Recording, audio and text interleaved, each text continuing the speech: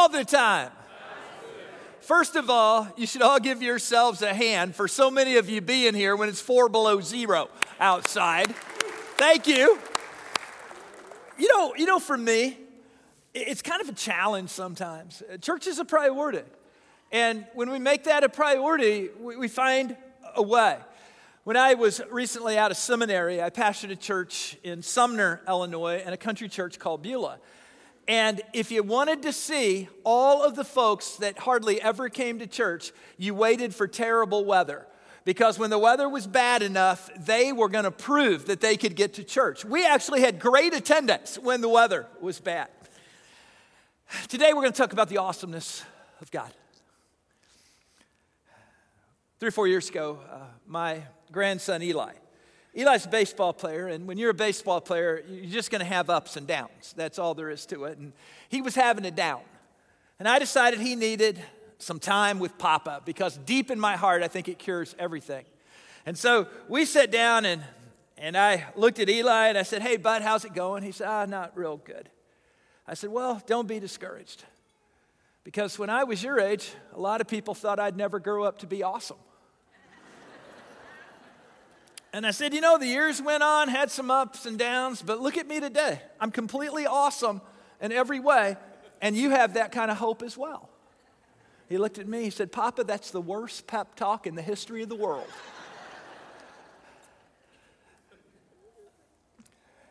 We're in Jerusalem, 3rd decade of the 1st century. Jesus of Nazareth had been crucified, resurrected, and ascended. Pentecost had arrived. Holy Spirit, fire had rained down on the only 120 Christians in the world. The disciples were supernaturally empowered with unimaginable gifts. Peter preached under the influence of the Holy Spirit, and 3,000 people came to the church that day. In a very literal sense, the early church was carrying on the ministry of Christ, fully empowered, carrying on the ministry of Christ. The centering text we're using for the Acts 8 series, offers a snapshot of a growing, effective, unified, and empowered church. Nothing in all the Bible floods my imagination, fills my heart like the Spirit-filled church depicted in Acts 2. In the early days when we started growing, in 1996, this church averaged 210 people a week. And by the time we got into the early 2000s, we were growing pretty good. And people would ask me, they would say, "What kind of church do you guys want to be?" And what they meant was, what famous church out there do you guys aspire to be like? There were these marquee churches around the country, and it was sort of like, what kind of church do you want to be? And I always used to tell them, I want to be like the church in Acts 2. I want to be like that church. The early church was formed around 4 practices and 8 characteristics. Verse 42, they, the 3,000, joined with the other believers, the 120, and devoted themselves to the apostles' teaching and fellowship, sharing in communion, and prayer. These were the 4 practices of the early church. Let's just talk about them a second. A Spirit-filled church.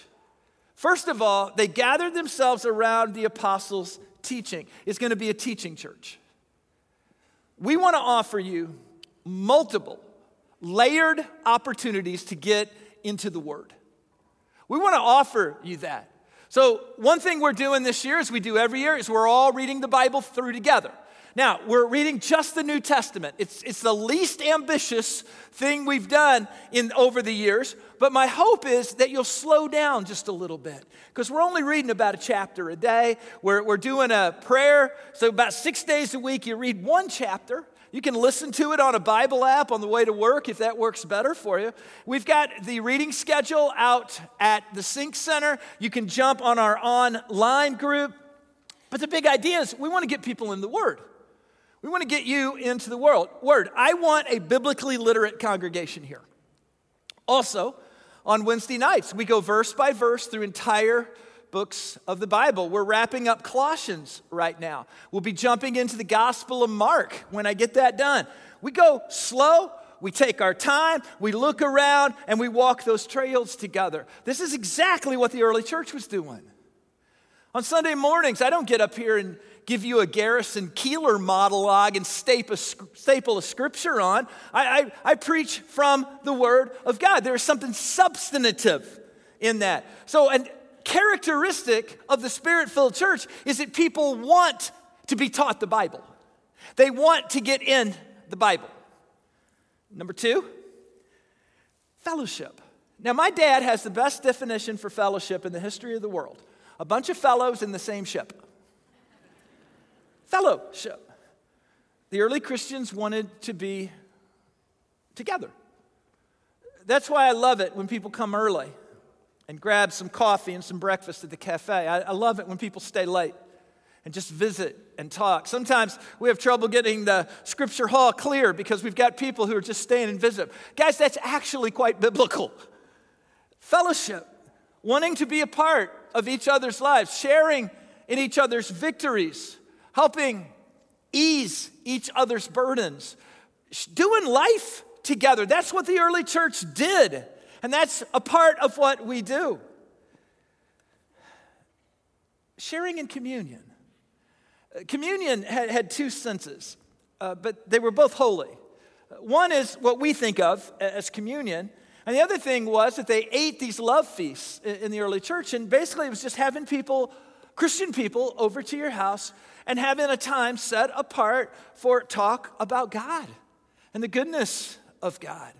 You know, those of you that host Bible studies, like in your home, this would be in that tradition.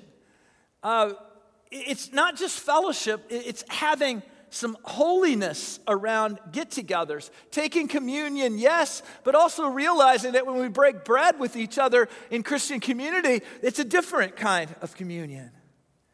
And then the final one is just prayer.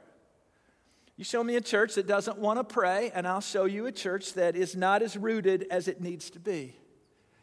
I can't tell you how much I appreciate, I don't know if you're aware of this, but we've got a group of people that show up here every Sunday morning before 7 o'clock, and they just pray over this entire facility. At 7 o'clock, they lay hands. Yeah, praise God for them. At 7 o'clock, they lay hands on everybody who's going to be on the stage. They just pray over this place. You see, I think prayer plants dynamite, and the proclamation of the word explodes it. You can't explode, you can't detonate something that's never been planted. So prayer is a characteristic. It's a piece, a practice of the early church. Now, with those 4 practices in place, we go to verse 42 following, because now he's going to give us 8 characteristics. And we're going to call this the Acts 8 for this series. So, there's 8 characteristics. We're going to explore one of them each week for the next 8 weeks. So, let me just go over the 8 with you real quick. Number 1, wonder. Verse 43, awe came over them all. Number 2, miracles. The apostles performed many signs and wonders. A characteristic of the early church is miracles. God doing things that would be impossible in any other way. Number 3, fellowship. We've talked about that, but it says the believers met together constantly. They wanted to be together. Christians are sticky by nature. The Jesus in us gravitates toward the Jesus in others. That's why I think it's so important that we get back to fellowship. Whether it be meeting somebody before or after church and grabbing a cup of coffee and a Danish here just to spend some time together. Maybe going somewhere to eat lunch after church gets over, or brunch, or however that works out. But just this fellowship component is so important in the early church. Number 4, generosity. They sold their possessions and shared the proceeds with those in need. Number 5, worship. They worship together when? Each day. Each day. I just find that incredibly compelling. One of the things I do with social media is, with Facebook particularly, is that I've got a personal account that, if you want to see pictures of my grandkids, But I've got a professional account as well, Reverend Shane L. Bishop. And one of the things I try to do on those two platforms is just daily speak into the lives of people. Just every day. Give people something. Why? Because they worship together daily. Number 6, communion. They met in homes for the Lord's Supper. They shared in meals with what? Great joy and generosity. They had generous spirits. They just had generous spirits. Number 7, a good reputation and enjoyed the goodwill of the people. Now, people would say, I'm not sure I get everything those Christians are doing, but they sure are good folks. And then number 8, growth. And each day the Lord added to their number those who were being saved. Today, we're going to explore that first characteristic of wonder. Melissa and I celebrated our 40th anniversary this year. One of the things we've done in recent years is that every morning at 6 o'clock, except Sundays because I have to get up earlier, every morning at 6 o'clock, we have coffee together. So here's how my day goes. At 6 o'clock, my alarm goes off and I get up. I used to not know how to do that. In fact, I used to think it was impossible because I was not a morning person. And I had convinced myself. And I convinced myself there's no way I could ever be a morning person. And then I figured out how to do it. Your alarm goes off and you just drag your carcass out of bed. That's it. That's all there is to it. And so every morning my alarm goes off and I got to take our dogs out. Because if you don't take the dogs outside, they go inside. So you got to take the dogs out. So out they go. While I'm doing that, Melissa makes coffee and pull the dogs back in. I get a big thing of coffee and a huge thing of water. Every morning we go down into our downstairs area and we just spend 45 minutes together. Over the years, we will talk about God. I mean, you talk about all kinds of stuff, but sometimes we talk about God. And ever since I met Melissa, every time we talk about God, she cries. Every time. The more she talks about God, the more emotional she gets. And finally, she just can't hold it in anymore. I can tell you, I've never met somebody just so in love with Jesus. Even over coffee, that love that she has for her Savior is palpable. Over the years, I never quite got it. You guys know what I'm talking about? I mean, I love Jesus, but I didn't, whatever it is that was happening with her didn't happen with me. But I always thought, that's so awesome. So I want to talk about wonder today. A huge part of my faith journey over the past decade has been to recover the wide-eyed wonder that I had for Jesus when I was a little boy. How many of you were raised in church? Anybody old and raised in the Bible school era? Yeah, the old Bible. I just started remembering me when I was 8, 9, 10 years old in Bible school. It was awesome. It was awesome. First of all, you got treats, and that didn't happen much in those days. And second of all, you sang the greatest songs in the whole world. Politically incorrect songs now, like I'm in the Lord's army, loving it. And we would sing all these beautiful, wonderful songs, and I just remembered me singing. Buddy, the Lord never had a more committed soldier than me at 8 years old, I'll tell you that. And then life goes on, and ministry goes on, and in some ways you get a little calloused, get a little jaded. Sometimes you start thinking the worst and not the best. And after a while, you just find that childlike love that you had for Jesus somehow isn't what it used to be. I've spent the last several years just recovering this unjaded faith that I had when I was a little boy. I've spent the last few years just leaning in. Leaning in. So let's lean in today. Let's take a look at Psalm chapter 8. And if you don't mind me going all King James on you, let's just kind of do a deep dive. First of all, the passage is written by King David. King David watched sheep over the hills in Bethlehem. David would have penned the sheep at night. He would have watched the sun go down, and then he would watch the day give way to night, and then he would have seen spectacular stars. I can imagine that on clear nights, it just took his breath away. It was in these hills that David met with God. He didn't just meet God. He met with God. It was here that he penned songs of worship that have become the Psalms. It is here that David grew small and God grew large. And as David viewed God's rhythms and nuances and artistry, songs of worship and praise exploded from his spirit. The songs are all written to the God of wonders. Verse 1, O Lord, our Lord, the majesty of your name fills the earth. Your glory is higher than the heavens. The earth is made beautiful by the name of God. It is filled with his glory. What makes the world beautiful? It's not the mountains and it's not the beaches. It's not the sunrises and it's not the sunsets. What makes the world beautiful is the name of God. All those other things are simple reflections of his name. Wow. Wow. Verse 2, you've taught children and infants to tell of your strength, silencing your enemies and those who oppose you. When I talk about a childlike faith, I'm not talking about childish faith.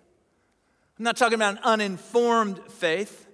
I'm talking about approaching God with the capacity to get lost in the awesomeness and the wonder of God. You ever notice you have to teach kids to be good? They seem to have being bad down already, right? But you don't have to teach kids to praise. They do that naturally. They do it naturally. They just naturally praise God. That's what I wanted to get back. That's what I wanted to get back. Before I started overthinking everything, before I had all these hurts and disappointments, before so many things didn't work out the way I wanted them to, that's what I wanted to get back to. That childlike faith. Verse 3, when I look at the night sky and see the work of your fingers, the moon and the stars you've set in place, you gave them charge of everything you made, putting all things under their authority. You ever just been blown away by a night sky? I was sitting outside. I've got a hot tub in the back of my cabin that I bought for Melissa, and she doesn't like it, so it worked great. And so I got this hot tub, and I go out there at night. And I go out there when things are just as quiet as the wood gets, and I'll just slide in. And sometimes I get out there at that time of night where the day is sort of giving way, and the night sky becomes brighter and brighter and brighter. And one night, there's just a hole in the woods over the hot tub, and I was just blown away by the majesty of God. And then I thought to myself, I bet it was just like this with King David. And then I thought, maybe not exactly like this with King David. But my spirit just soared. Just soared. Pagans would look at the heavens and declare that each star was a god. But David, he doesn't go there. He doesn't look at the sky and says, these stars are gods, or all of this creation is a god. That's not what David was doing. David says, when I look at the night sky, it's just a glimpse of God's creation, a taste of God's cooking, a glance at God's art, a whiff of God's cologne, a splattering of God's glory. For David, nature itself was a call to worship. It was an invitation to get swept up in the glory of God. The art is not the artist, but the art does tell us something about the artist. So what happens when we get swept up in the glory of God? How do you know when you're getting somewhere? Number one, we are humbled. Verse 4, what are mere mortals that you should think about them? Human beings that you should care about them. The first thing that's going to happen when you truly understand how big God is, you start realizing how small you are. And we bow down. We bow down. I've got no use for arrogant Christians because they have no idea how huge their God is. We bow down. Number two, we are exalted. Yet you've made them only a little lower than God and crowned them with glory and honor. You see, it's only when we bow down that God lifts us up. Humble thyself in the sight of the Lord, and then he will lift you up. So we bow down in humility.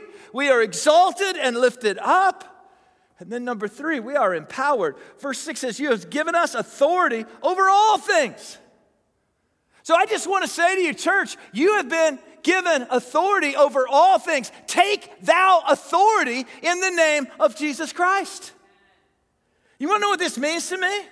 That humans are called to make it happen, not let it happen. People of God are called to be above and not beneath. Initiators, not reactors. The head and not the tail. The arrow and not the target.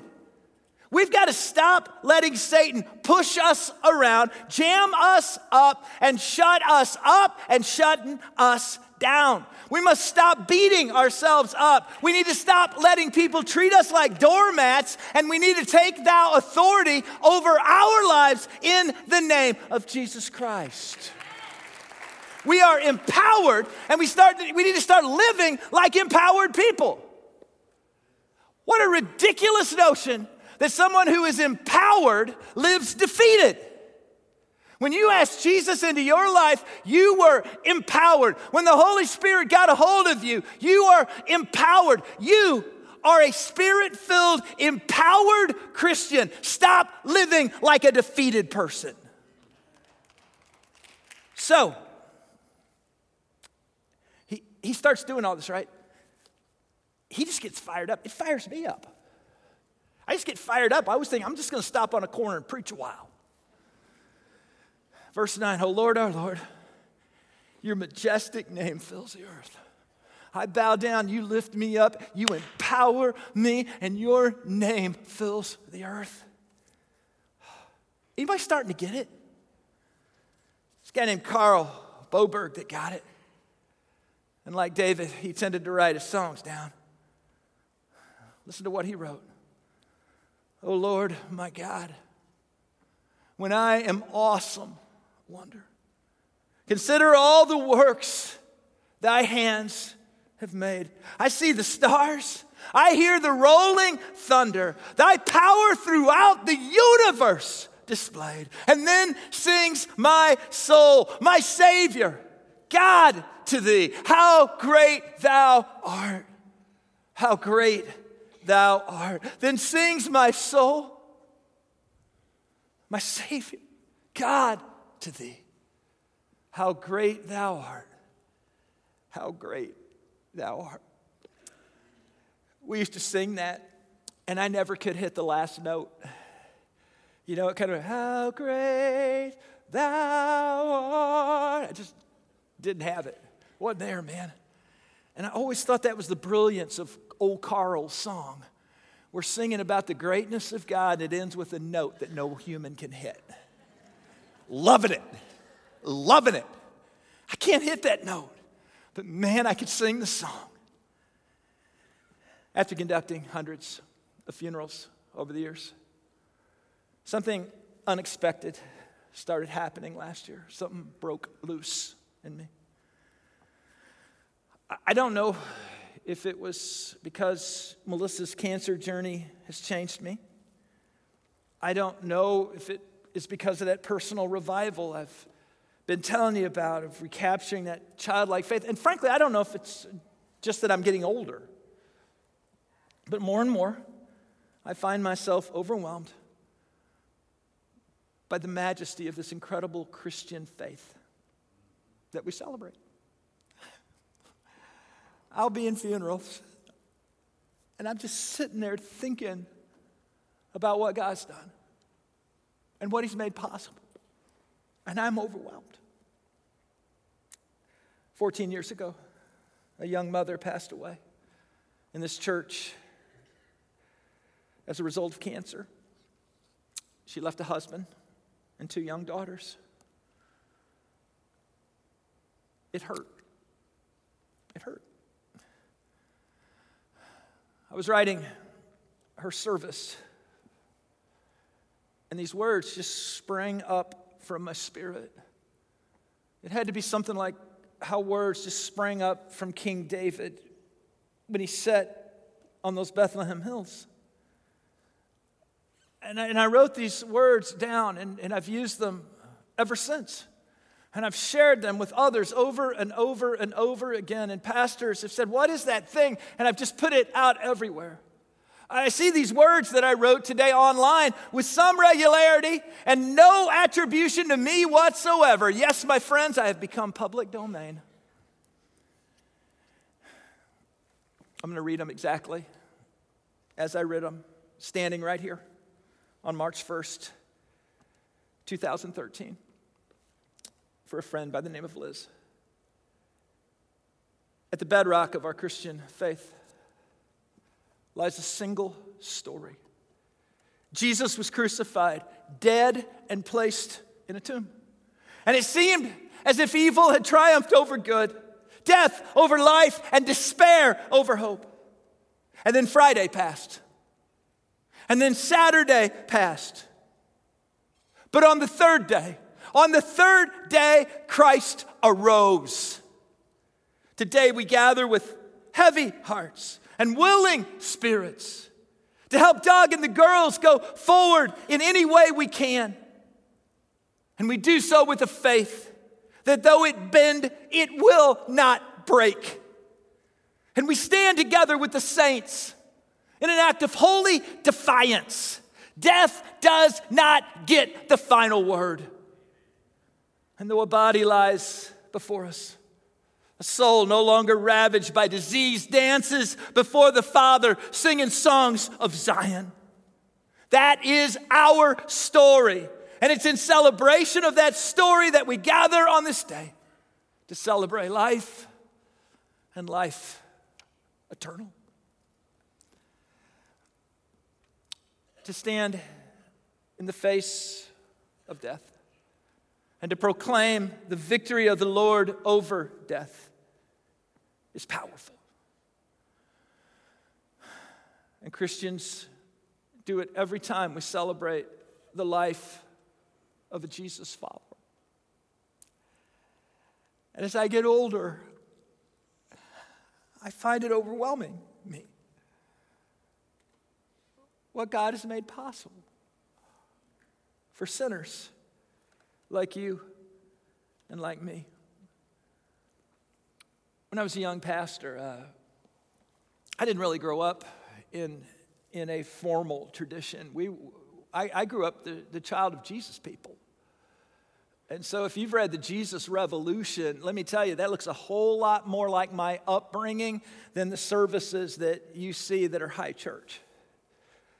But when I became pastor of the First Methodist Church that I ever led, they sang a song every single Sunday. It was familiar to me, but not that you would sing it every Sunday.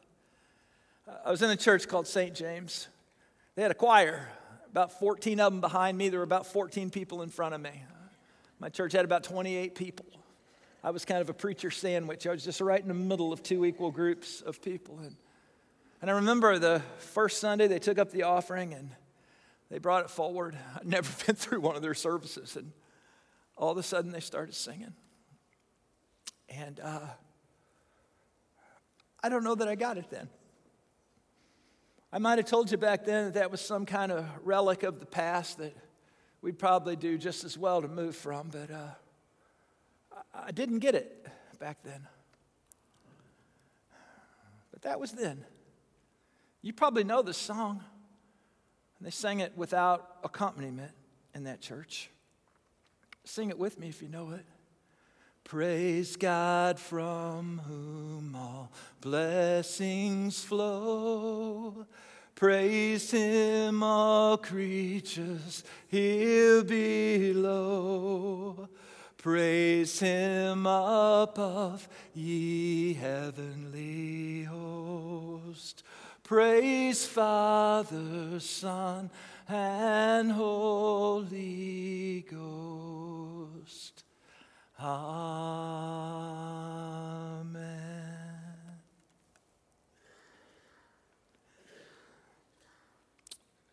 Still have coffee with Melissa every morning but Sunday at 6 o'clock. But these days when we talk about God, there's two of us crying. I didn't get it then, but I get it now. My prayer for you in 2024 is that if you don't get it, that in this year you will. When you truly begin to understand how great God is, you begin to understand how small your problems are. When you truly understand how great God is, you find that this Christian faith isn't just something that we check a box off of every week. But this Christian faith is the most wonderful thing imaginable. Amazing grace. How sweet the sound that saved a wretch like me. I once was lost, but now I'm found. I was blind, but now I see. Would you pray with me? Great and mighty God, give us eyes to see your wonder. Give us the faith of an 8-year-old in Bible school. Remove from us the things that have calloused our hearts. All the overthinking. All the things that we don't understand. The hurt and the disappointment we've all experienced. Dear God, remove everything from us that jades us. Open our eyes. Trim the calluses off of our hearts, that we might fall in love with Jesus all over again. That we might ask you with David to restore the joy of our salvation. Dear God, that's my prayer for your people in 2024. And I thank you because I know that's a prayer you want to answer. And perhaps you're answering it even now. In Jesus' strong name. Amen. In a minute, we're going to worship. I just invite you to lift up your hearts to God.